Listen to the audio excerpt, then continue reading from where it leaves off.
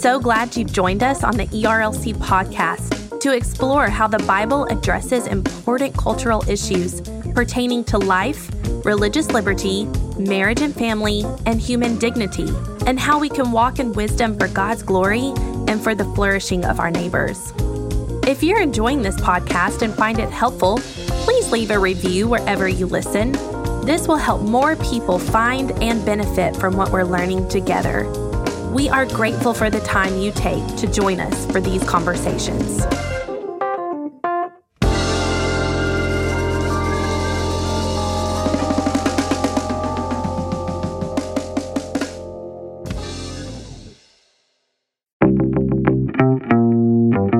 Welcome to the Digital Public Square, a podcast from the Ethics and Religious Liberty Commission about ethics, theology, and philosophy in today's society. I'm your host, Jason Thacker, and I serve as Chair of Research and Technology Ethics and also help lead the ERLC Research Institute.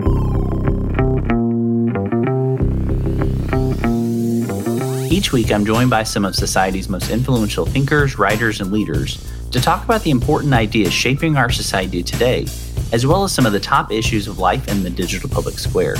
Our goal with this podcast is to equip you to navigate these issues with biblical wisdom and insight. As always, alongside this podcast, we also have the weekly tech newsletter that you can sign up to receive each Monday morning. This resource is designed to prepare you to think deeply about the pressing ethical issues of technology, as well as life in the digital public square. You can subscribe now at jasonthacker.com/weeklytech. In today's episode, I'm joined by Dr. Ryan Putman, who's a professor of Christian ministries at William Baptist University in Arkansas, as well as the author of The Method of Christian Theology, A Basic Introduction. Today, we talk about Christian truth and the theological method. Dr. Putman also serves as an Associate Vice President for Academic Affairs and Director of Worldview Formation at WBU. He also is an Associate Professor of Theology and Culture at New Orleans Baptist Theological Seminary, where he served since 2010. He's published numerous volumes and articles, including In Defense of Doctrine, as well as his latest, When Doctrine Divides. And now let's join our conversation. Well, Dr. Putman, thank you so much for joining us today on the Digital Public Square. To get started, can you tell us a little bit about what drove you to formally study theology and kind of the story behind this book, The Method of Christian Theology? Sure, Jason. Well, the short version is I was a pastor's kid. I grew up in the church. I grew up with a love for the Bible, and over the years, I just started asking a lot of questions that ended up driving me to study theology formally.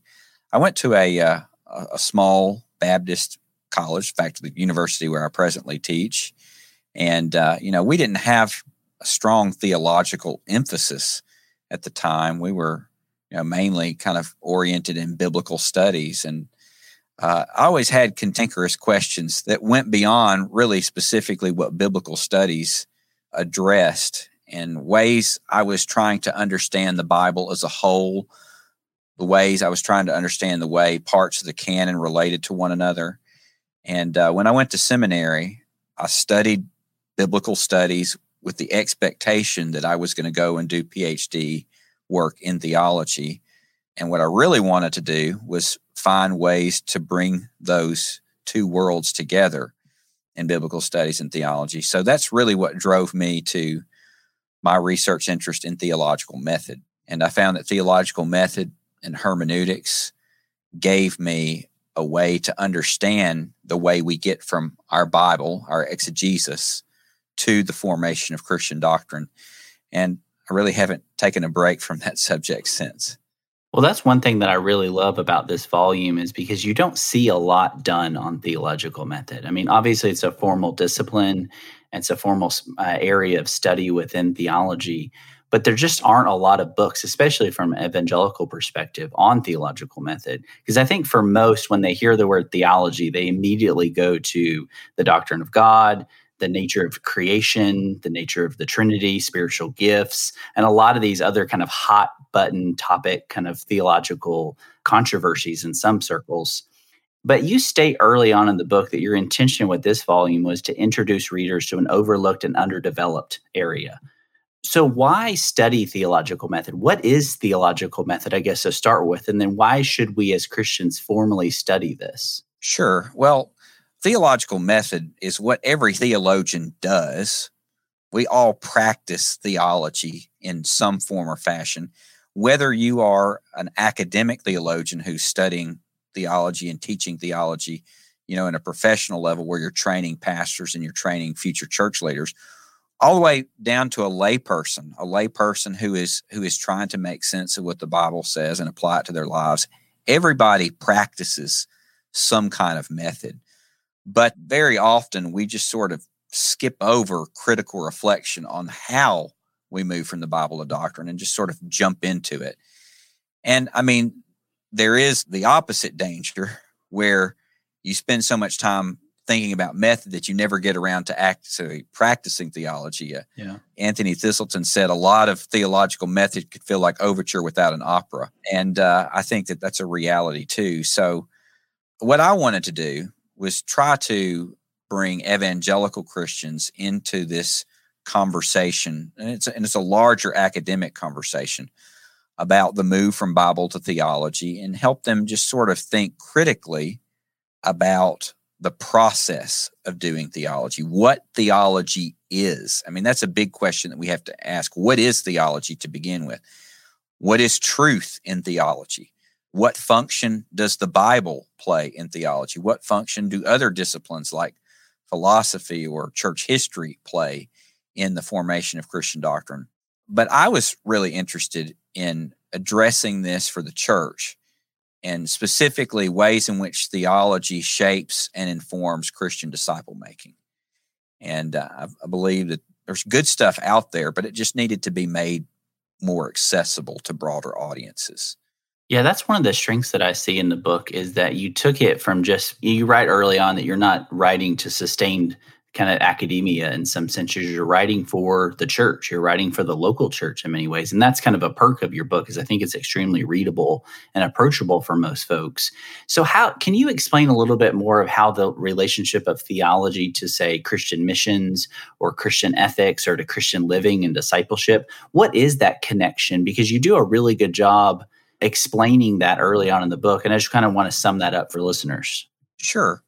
Well, over the years, I've kind of come to understand theology is focused on critical reflection on God's revelation for the purpose of Christian disciple making. And the way that I envision that working out is disciple making in informing and shaping the worldviews of disciples.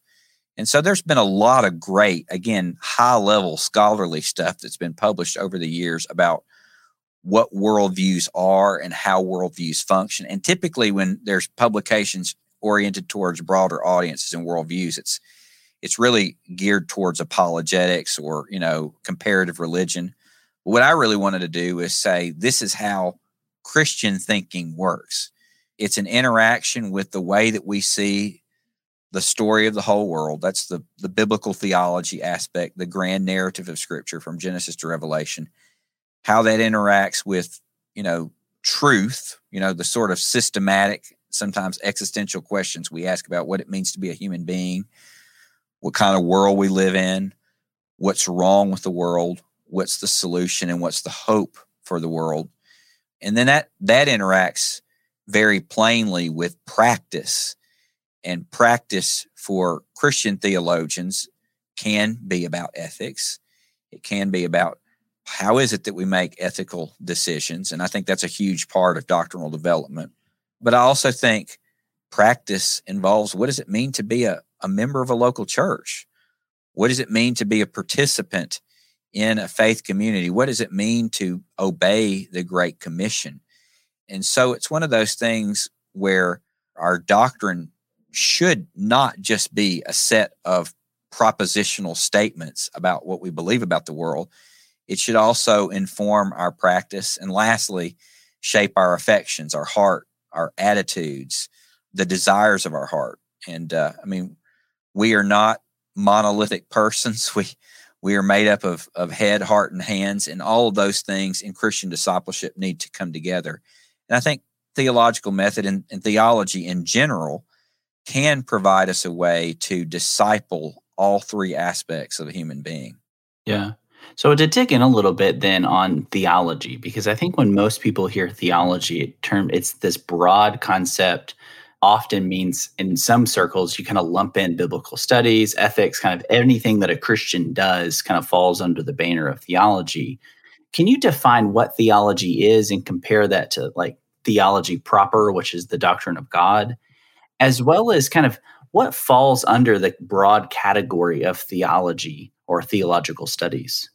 Well, in the first chapter of the book, what I do is I spend a significant amount of time talking about the different ways that people use the term theology. And there's some sort of popular level ways that people use that, like they talk about theology being any set of beliefs that a person has about God or what a particular church teaches, like that televangelist has a bad theology, so on and so forth.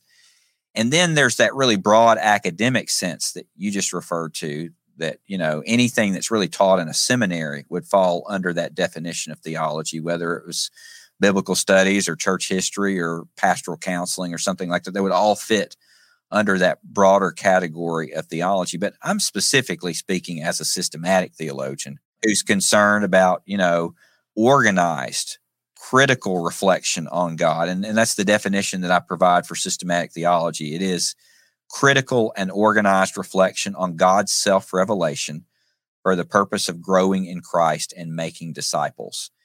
And so what I see systematic theology doing is being not a king over all the other theological disciplines, but a conversation partner or in some ways a moderator who helps these other theological disciplines understand how they are to interact with one another in ways in which, obviously biblical studies can inform Christian doctrine, but so too can philosophy, so too can ethics, and so on and so forth. And I think systematic theology has to be sort of the conversation partner that engages with all of those groups. Yeah, that's one thing, especially as I've taught my students in worldview analysis this semester, is starting kind of walking through some of the big doctrines and understanding that these kind of sets of beliefs, these systemized and kind of organized pieces of theology and theological knowledge come together and are really key for understanding the Christian worldview. But I think often one of the things that happens is that we also fail to understand sometimes the relationship between theology and ethics. And that's one of the things that I was really excited to have you on the podcast to talk about, was because you're a systematic theologian and I am a Christian ethicist. And so when I talk about these issues, often I think ethics kind of sometimes takes a side seat or a back seat to theology. I mean, as you referenced earlier, a lot of seminaries are theological seminaries, are theological schools. And so theology becomes this kind of broad umbrella term. But as I've done a lot of research and read, especially evangelical titans or even just Reformed titans like Herman Bavinck or Carl F.H. Henry, even getting back to Christoph Leuthard, when he talks about loving God, the nature of Christian theology or Christian doctrine is God loving us, and us loving God is the kind of summation of Christian morality. In your mind as a systematic theologian, what is the relationship between theology and ethics, and how do these two things interplay with one another? Again, I think it comes down to a worldview. A worldview involves praxis. And it's not just abstract ideas. It's not just a string of here are, the statement of beliefs that we have. A statement of beliefs that don't motivate us to action, pretty useless. Vance Havner, I'm gonna botch what he said here, but Vance Havner gave this great quote many years ago, in which he said, "You show me what a person does, and I'll tell you what he actually believes." And I think that a person who practices Christian ethics is a person who actually lives out what he, professes to be true. And so I think that a lot of theology, particularly in the 20th century and probably a little bit before that as well, it's kind of runs into this habit of, let me give you a string of propositions that are statements that are true and false about God, about his world, but sometimes forget to leave that next step. How do we put this into play? How do we put this into practice? And I'm encouraged. I think by and large, evangelical theologians are kind of moving away from that.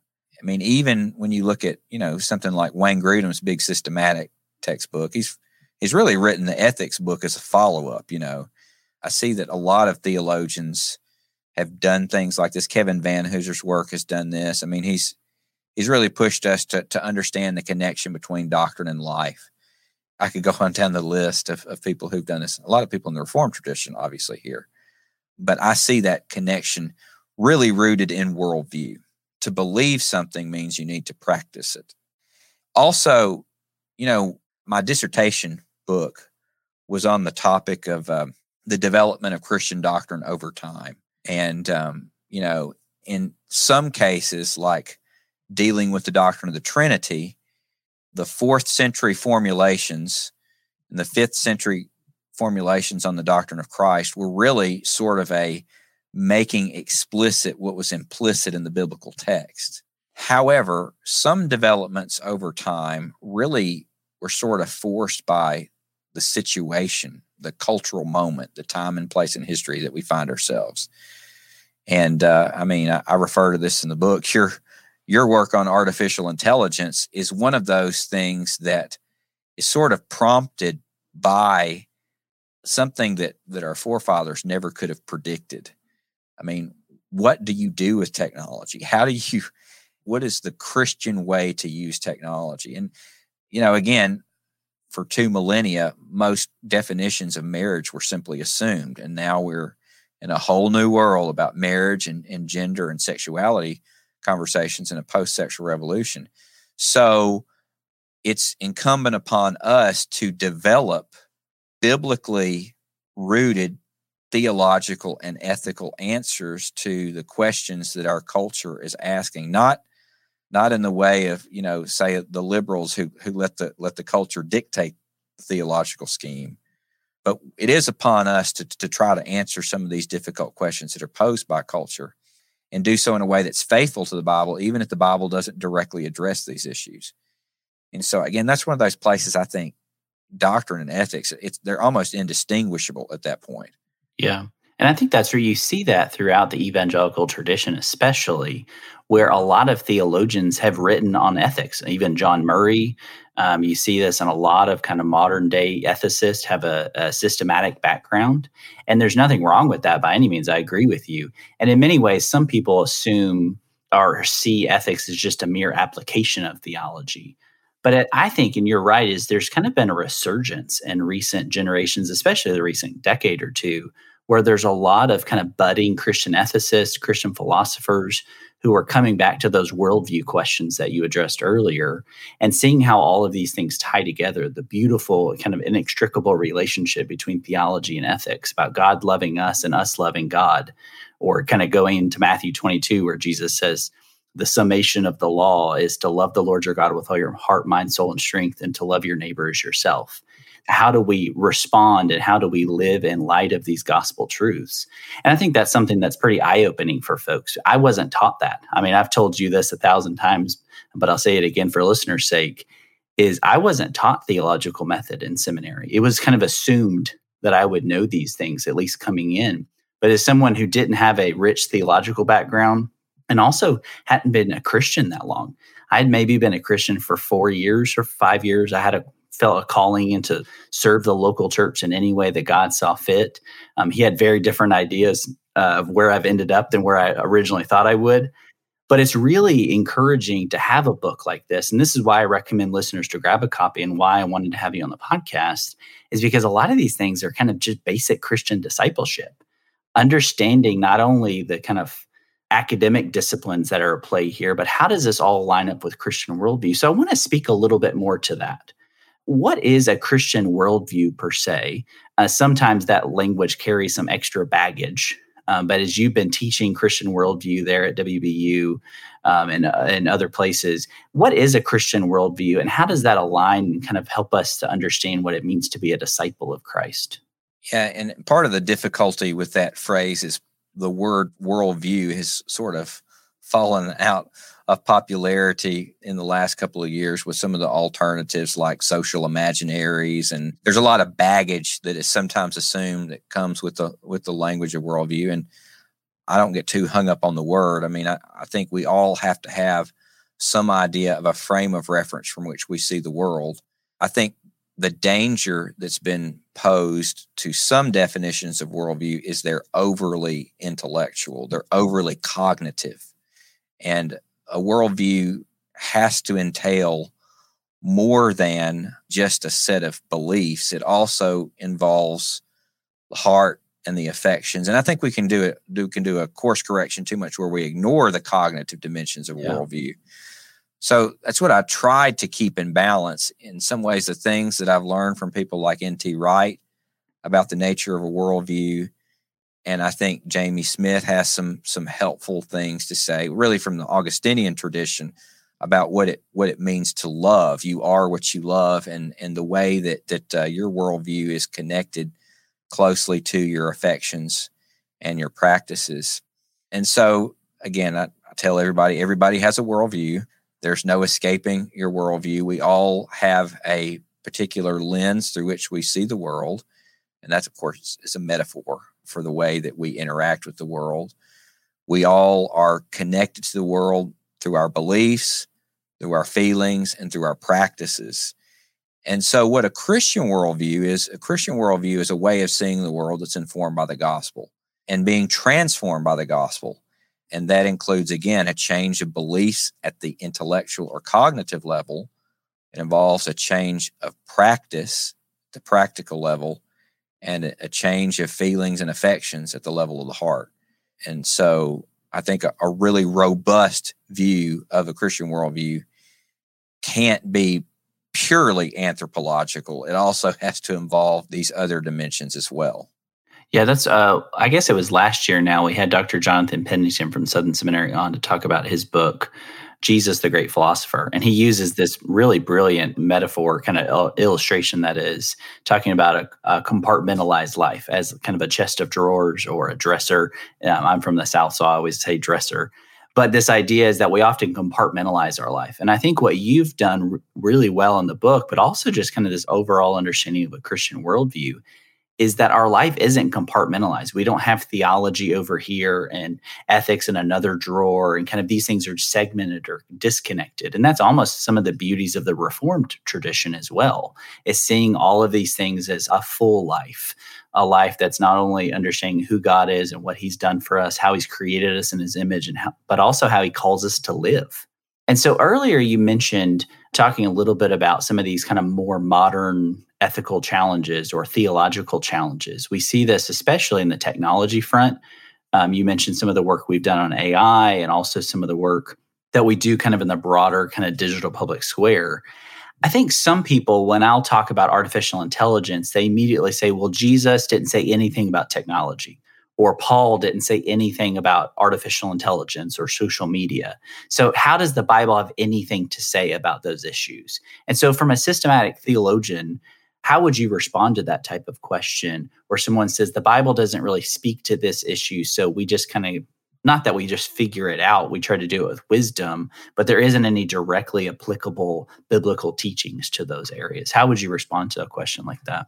Well, I mean, there's a lot of things that the Bible doesn't directly address that's a huge part of our culture that we have to have some sort of answer for. The Bible doesn't directly address abortion, but every evangelical should have, I think, a biblically informed opinion about abortion. The Bible doesn't directly address transgenderism, but I think every informed evangelical Christian should have some convictions about what the Bible teaches in response to those things. So I think what we have to do is we have to have what I think is a proper understanding of what it means for Scripture to be sufficient for the formation of doctrine in the Christian worldview. And there is a tendency among some evangelicals, and probably a tendency among some who aren't even Christians, who want to use that as an excuse not to address some of these issues, that biblicism is confined or constrained to what the Bible explicitly or directly teaches.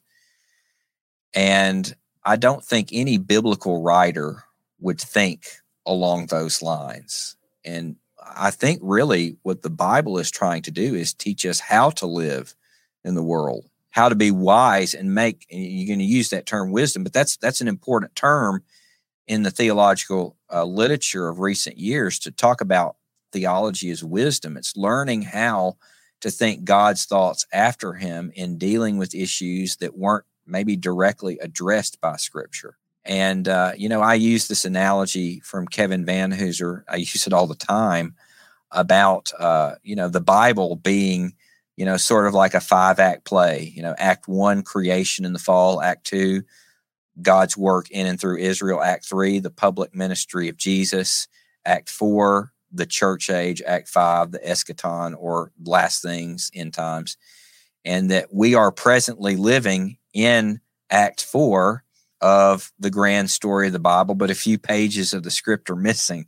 So what we're trying to learn how to do is we're trying to learn how to improvise in a way that is consistent with what the Bible does directly teach us and tell us to do in new settings, in new places, with new characters, in a way that's faithful to what's gone on before. So, it's just a matter of learning how to think biblically beyond what the Bible explicitly says. And, if we know something about the character of God, if we know something about what he designed human beings to be, then we can take those things into a culture that really is in opposition to those characterizations of God or those characterizations of humanity and put them in stark contrast. That's what we get to do in theological improv.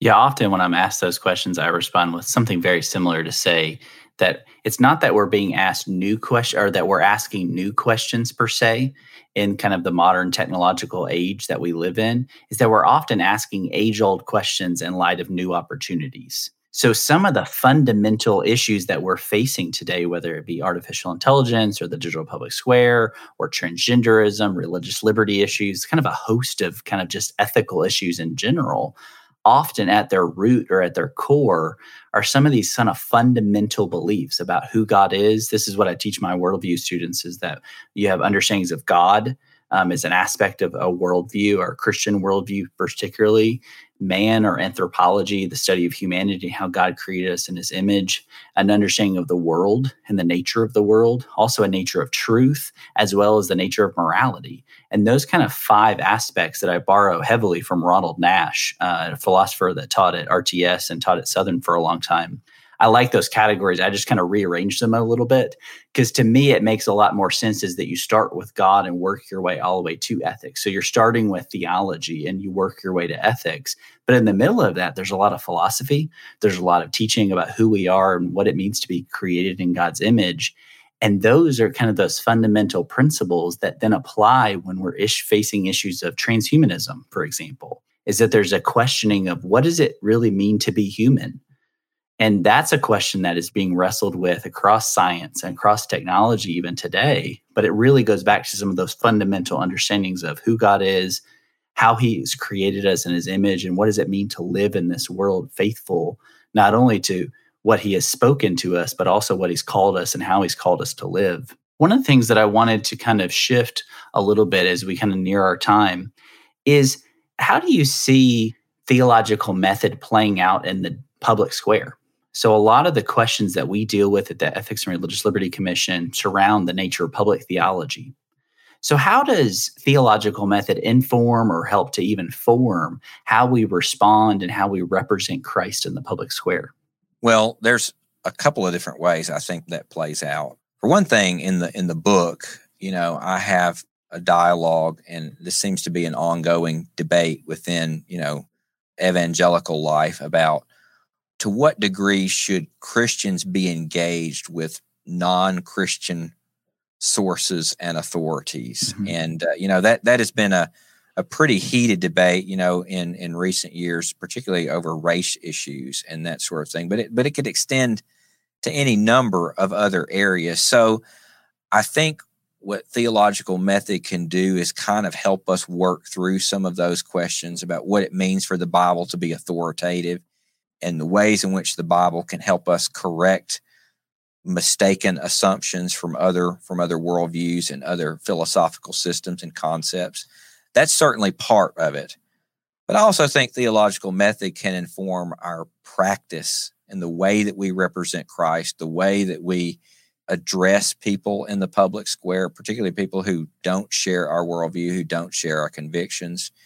And in the book, I deal with the difference between what I call the theologian in the flesh and the theologian in the spirit, sort of the spiritual dimension of theology. And I deal with this a lot in When Doctrine Divides the People of God as well. Just the idea of trying to be a spirit-filled believer who engages with, an irenic spirit, charitable. And again, we're trying to persuade people, not alienate people or get clickbait.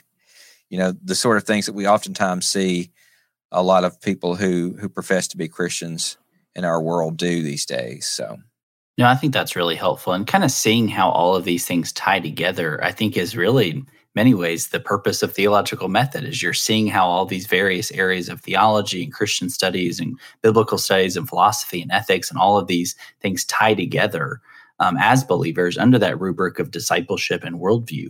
As we end our time together, one of the things that I think is so good about your book, and one of the reasons I'm so excited to recommend it, not only here on the podcast, but also I recommend it in the classroom, is that it's a kind of a full-orbed introduction. You don't just talk about theological method in the sense of like the academic discipline. You don't just get into kind of the way all these kind of various areas and disciplines fit together, but you also get into kind of tips on writing and preaching and academic study and, even how to write a theological research paper. And I think this is an invaluable resource, especially for first-time theology students, college students, seminary students. It can be a really helpful resource. But throughout the book, I think you model really well as recommending resources throughout the book, whether it be in footnotes or in the back is kind of further reading. And so the way I want to end the podcast today is just asking you, what are some further reading? What are a couple books that you might recommend for listeners if they're kind of intrigued by certain aspects of the conversation, if they want to go a little bit deeper? I know you've mentioned Kevin Vanhoozer a few times. His book, Hearers and Doers, that was published by Lexham, is really fantastic because it's not only about theology, but it gets into the doing aspect, the ethical aspect. What does it mean to live this out? But what are some other recommended resources that you would have for listeners? Well, if you wanted to get into Kevin's stuff with drama, his big, tome on that is The Drama of Doctrine, but he's also done an abridged version, which is a little bit more accessible to a broader audience, and that's Faith Speaking Understanding, which is a fantastic book. With regards to some of the things that we talked about that, doing irenic theology and theology that is winsome in the public square, that speaks well to people. If anybody hasn't read Gavin Ortland's new book, Finding the Right Hills to Die On, I strongly recommend that. That book came out the same time that When Doctrine Divides came out. They both came out from Crossway. Mine was far more academic, and his was far more accessible. This is a book I wish I would have written in certain ways. But I can't recommend that book enough to lay people or to theology students. And a practical primer on theological method for those who are interested in it by Glenn Kreider and Michael Spiegel. Fantastic little book that takes a very different approach to theological method than what I do, but I really, really enjoyed it as well. And it's very, very accessible and really kind of cleverly conceived because they use this metaphor of the table and the different chairs sitting around the table. Have you had a chance to read that? I haven't yet. I'll have to check that out. Yeah. It's, again, very different from mine, but I like it a lot.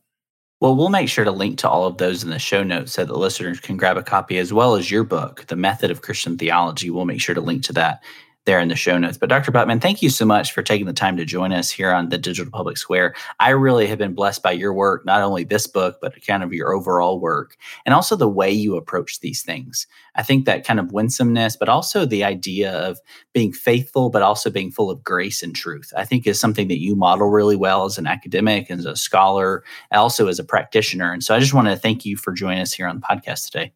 I appreciate that, brother. Thank you. Well, from all of us here at the Digital Public Square, I want to say thank you for listening.